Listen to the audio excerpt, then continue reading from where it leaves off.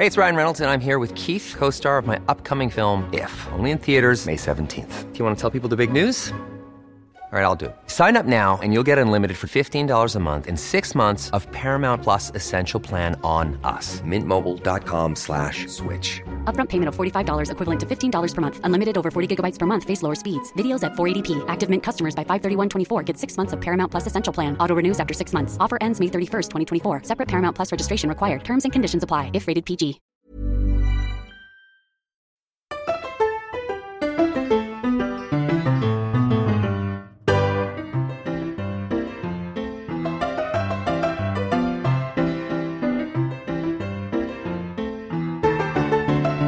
Buenas noches, día 41 de la cuarentena.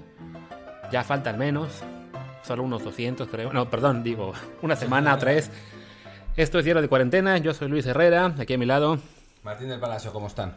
Martín, que vuelve tras perderse el programa de ayer porque pues, decidimos que iba a ser un programa muy corto, así que para qué estar a los dos. Pero bueno, hoy volvemos ya a un programa más normal, en especial porque vamos a hablar de una graciosada que hizo la OMS el día de hoy que indignó a Martín. Sí, me indignó más la reacción de ciertos tuiteros que le dieron la razón a la OMS nomás porque sí, nomás porque... Bueno, ahora voy a explicar por qué creo que le dieron la razón. Déjenme... Luis, habla 3 segundos en lo que busco el Twitter. Muy bien. 1, 2, 3. Bueno, podemos hablar de que aquí en España en teoría van a empezar ya vamos a poder hacer ejercicio desde el 2 de mayo y eso es una gran noticia, eso. Sí, definitivamente, eso es lo que la mayoría de países del resto de Europa sí permite, que es estar haciendo ejercicio 1 hora en la calle, evidentemente cuidando mucho las distancias, que la gente no abuse, que era en parte el temor yo creo que había aquí en España, que la gente se iba a agarrar de eso para estar fuera todo el día, pero bueno, después de tantas semanas encerrados y de saber lo que realmente nos estamos jugando, yo creo que siempre y cuando se cumplan ciertas condiciones, aparentemente desde el 2 de mayo habrá esa nueva flexibilidad y definitivamente pues contamos los días para poder ya correr hacia la playa o la montaña porque hace literalmente mes y medio que no vemos el mar. Claro, el miedo es que eso dé lugar a una serie de medidas de apertura que sean demasiado pronto porque todavía sigue, o sea, ha bajado un montón, pero sigue habiendo 350 muertos al día. Que haya una apertura y que eso la gente se confíe y empiece a hacer como si todo fuera como antes y se vuelva un desastre. Sin ir más lejos, ya nos enseñaron un par de invitaciones de fiestas clandestinas que están pasando en estas semanas aquí y bueno, pues es nomás la sensación de que la gente es estúpida y no aprende. Sí, no, esperemos que bueno que sea la minoría ese caso, pero a fin de cuentas pues sabemos que basta con que una minoría sea irresponsable y se vuelva loca y se contagien algunos de ellos para a la larga acabar llegando a más gente, ¿no? Entonces pues va a hacer falta ser muy didácticos en la semana que sigue para que la gente cuando recupere un poco de libertad pues lo haga de manera responsable y pues podamos por lo menos en los próximos meses, si no recuperar la normalidad, porque eso definitivamente no va a pasar hasta que haya una vacuna, por lo menos sí saber que podemos pues salir a respirar un poquito de aire fresco, a correr, a hacer ejercicio, a por lo menos no estar todo el día encerrados en casa, sino poder hacer un poquito más de cosas y no tener que enterarnos dentro de 3 semanas que, ¿qué creen? Están de vuelta en confinamiento porque se volvió a disparar esto. Que es muy probable que suceda, sea como sea. No sé si en 3 semanas, pero por lo menos en un mes después de que reabran todo, que parece la fecha el 9 de mayo, que empiecen a reabrir. Dicen que poco a poco, a diferentes ritmos en las distintas comunidades autónomas. Yo supongo que Madrid y Barcelona van a ser las últimas porque es donde más hay infectados. Pero sí, se ve venir ya la reapertura y pues vamos a ver qué pasa con eso. Ahora, les voy a contar, déjenme que les cuente. ¿Cómo era? Pati, déjame que te cuente. Exacto. Lo que pasó con la Organización Mundial de la Salud. Pues el asunto es que la Organización Mundial de la Salud, ese organismo que debería supervisar la salud y ser una voz firme y una guía importante en esta pandemia, pues hizo otra cagada más. O sea, no es la primera y probablemente no será la última porque la verdad es que su actuación está siendo una catástrofe. O sea, si no fuera porque Trump es un villano peor, la OMS estaría ahí hasta arriba. Pero bueno, el caso es que la Organización Mundial de la Salud sacó esta mañana un hilo diciendo que no hay evidencia que la gente que se ha recuperado del COVID-19 y tiene anticuerpos está protegido de una segunda infección. Ese fue el primer tuit. Y entonces, obviamente, los medios de comunicación empezaron a retomar y a reproducir la idea diciendo: cuando te curas del coronavirus, no hay evidencia que cuando te curas del coronavirus no te puedes volver a infectar. Y eso generó un montón de pánico porque la gente, entonces digamos que la perspectiva es estar encerrados de aquí a que se haga una vacuna y no se pueda, se haga una vacuna, se distribuya, y para eso pueden tardar meses, incluso un año, tranquilamente. Y pues toda la historia de la inmunidad del rebaño, pues no, tampoco, ¿no? Entonces, pues obviamente eso generó pánico, pero la misma Organización Mundial de la Salud en ese tweet, en realidad ese tweet era un hilo. Y lamentablemente ya no puedo ver el hilo porque lo borraron. Qué extraño, no pensé que lo fueran a haber borrado, pensé que lo iban a haber dejado aquí, pero ahora que veo, pues parece que sí lo borraron. Qué extraño. Qué extraño, sí, y no puedo verlo. Entonces lo borraron. El asunto es que el tercer tweet del hilo decía: los estudios hasta el momento indican que la mayor parte de la gente tiene anticuerpos y podría tener inmunidad, pero algunos no. Pero la evidencia no es conclusiva. O sea, eso debió haber sido su primer tweet, no el tercero de un hilo.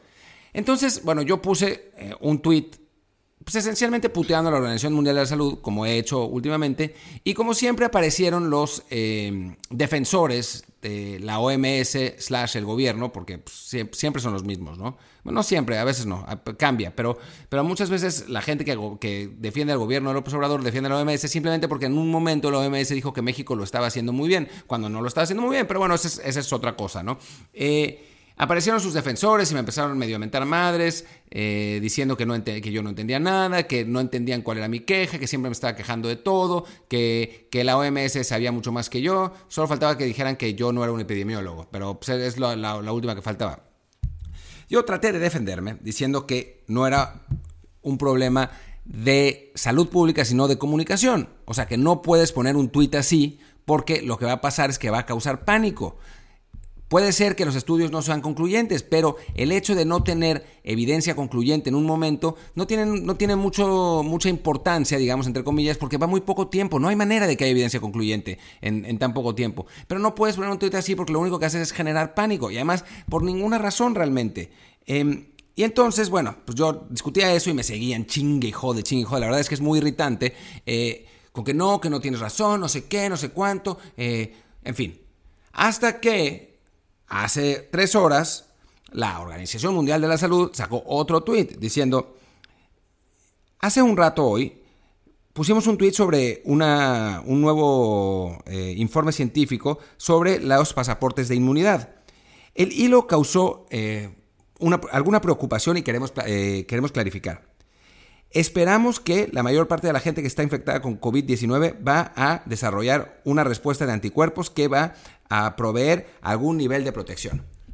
En resumen, lo que dijeron fue: la cagamos y ahora estamos poniendo lo que teníamos que poner la primera vez. Obviamente, salvo 2 personas que debo reconocer, nadie llegó a decirme: ay, güey, perdón, tenías razón. Como siempre. Y la verdad es que yo ya estoy un poco hasta los huevos de esto, porque cada vez que pongo algo, aparecen los que por motivaciones políticas, o sea, no por otra cosa, sino porque es lo que quieren creer, entre motivaciones políticas y wishful thinking, los que tratan de desacreditar las cosas que digo. Y esencialmente, no en todo, me he equivocado en cosas, ¿no? Me dejé llevar por el entusiasmo de la hidroxicloroquina, aunque nunca dije que fuera la solución, sino que me parecía bien que lo hubieran aprobado, a pesar de que, y lo dije también claramente, de que los estudios serán anecdóticos, ¿no? Pero fuera de eso, la mayor parte de las cosas que he dicho han resultado ser ciertas, ¿no? Y cada vez que pongo algo, tengo a un grupo de personas que en general, la verdad es que muchos de ellos suelen ser bastante juiciosos y con los que he tenido debates bastante enriquecedores, que parecen estar cegados entre su admiración por el gobierno y las instituciones y su wishful thinking, que además están mezclados, porque lo que quieren es, en mi opinión, quizás me equivoque, pero en mi opinión lo que quieren es que las instituciones tengan razón para sentirse protegidos. Tanto protegidos por la Organización Mundial de la Salud, esa organización que debería estar supervisando la salud de todos nosotros. O sea, la idea es que si ellos se equivocan, si la Organización Mundial de la Salud es un desastre, entonces ¿quién podrá protegernos? ¿No? Es como si al Chapulín Colorado se queda del tamaño de la chiquitolina todo el tiempo, ¿no? Eso por un lado. Y por otro lado el gobierno, porque pues, votaron por él y porque su inversión, digamos... ¿Moral?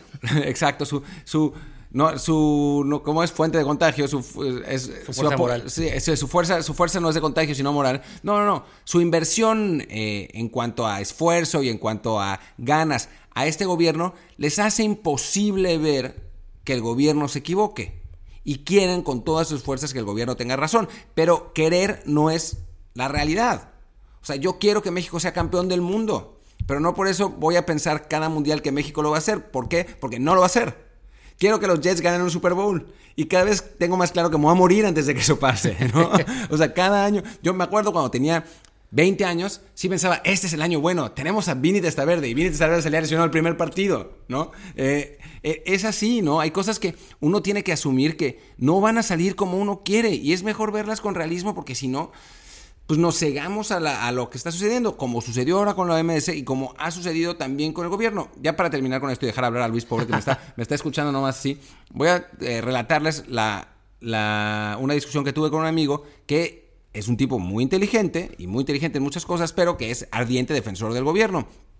Y me decía, yo no sé en qué critiqué a Gatell, no me acuerdo, me dice, en caso de que el gobierno esté equivocado, lo que me parecería muy raro, yo le dije, espérate tantito, ¿que te parece muy raro que el gobierno esté equivocado? O sea, perdón, ya empezamos mal. No solo este gobierno, sino todos los gobiernos se equivocan constantemente. O sea, no hay gobierno perfecto. Y es más, es lo que le dije, y esta es, perdón, pero lo siento así y las estadísticas me respaldan. Este gobierno, por el momento, no ha mejorado nada. No ha mejorado ni en seguridad, hay cada vez más muertos. No ha mejorado ni en economía. La economía está para el desastre. Sí, puede ser el COVID, lo que quieran, pero... ¿Ya iba mal? Ya iba mal. Ni en cultura. Hay un montón de recortes. Ni esencialmente en nada. El país está peor.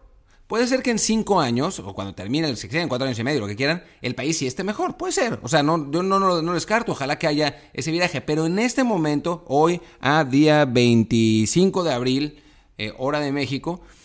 no ha mejorado nada y no tiene nada de malo en aceptarlo. Quizás es el sufrimiento antes del gozo. Ojalá realmente. Pero en este momento, vamos, ni en infraestructura.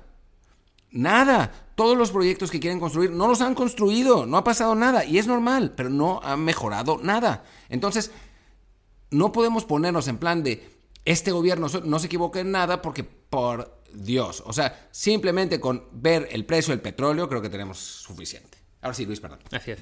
Yo suscribo completamente todo lo que Martín acaba de decir y creo que es el momento de decir que esta emisión del programa ha terminado. Sí, porque además estamos celebrando el cumpleaños de Luis tanto como podemos con unas copas que todavía no nos hemos tomado, así que tranquilos, no es que estemos haciendo el show borrachos, pero pronto sí, entonces planeamos hacerlo, así que bueno. Y perdón si se sintieron ofendidos por mi rant.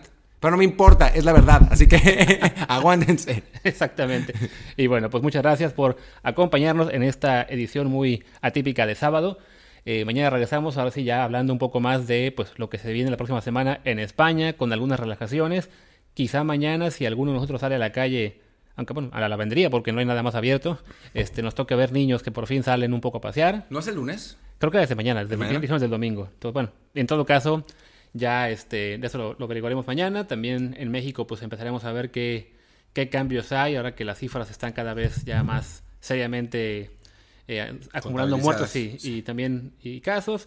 También creo que será buen momento para hablar pues de lo que está ocurriendo en otras partes del mundo donde pues se sigue acumulando casos por todas partes y se empieza a ver la realidad de que, no sé, lugares como Ecuador, en el que ya reconocieron que las cifras son muchísimo más devastadoras de lo que hasta ahora se planteaba, de la falta de conteo de casos en España, Reino Unido, Francia, en Estados Unidos. Entonces, la cosa está muy seria. Entonces ya, mañana haremos un pequeño repaso de lo que pasa en el mundo seguramente.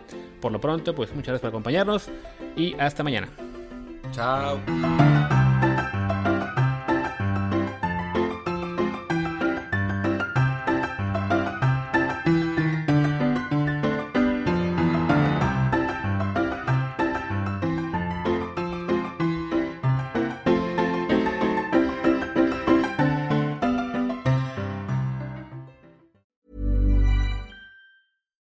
How would you like to look 5 years younger? In a clinical study, people that had volume added with Juvederm Voluma XC in the cheeks perceived themselves as looking 5 years younger at 6 months after treatment. Look younger, feel like you. Add volume for lift and contour in the cheeks with Juvederm Voluma XC. Reverse signs of aging by adding volume to smooth laugh lines with Juvederm Volure XC. For important safety information and to find a licensed specialist, visit Juvederm.com. That's JUVEDERM.com.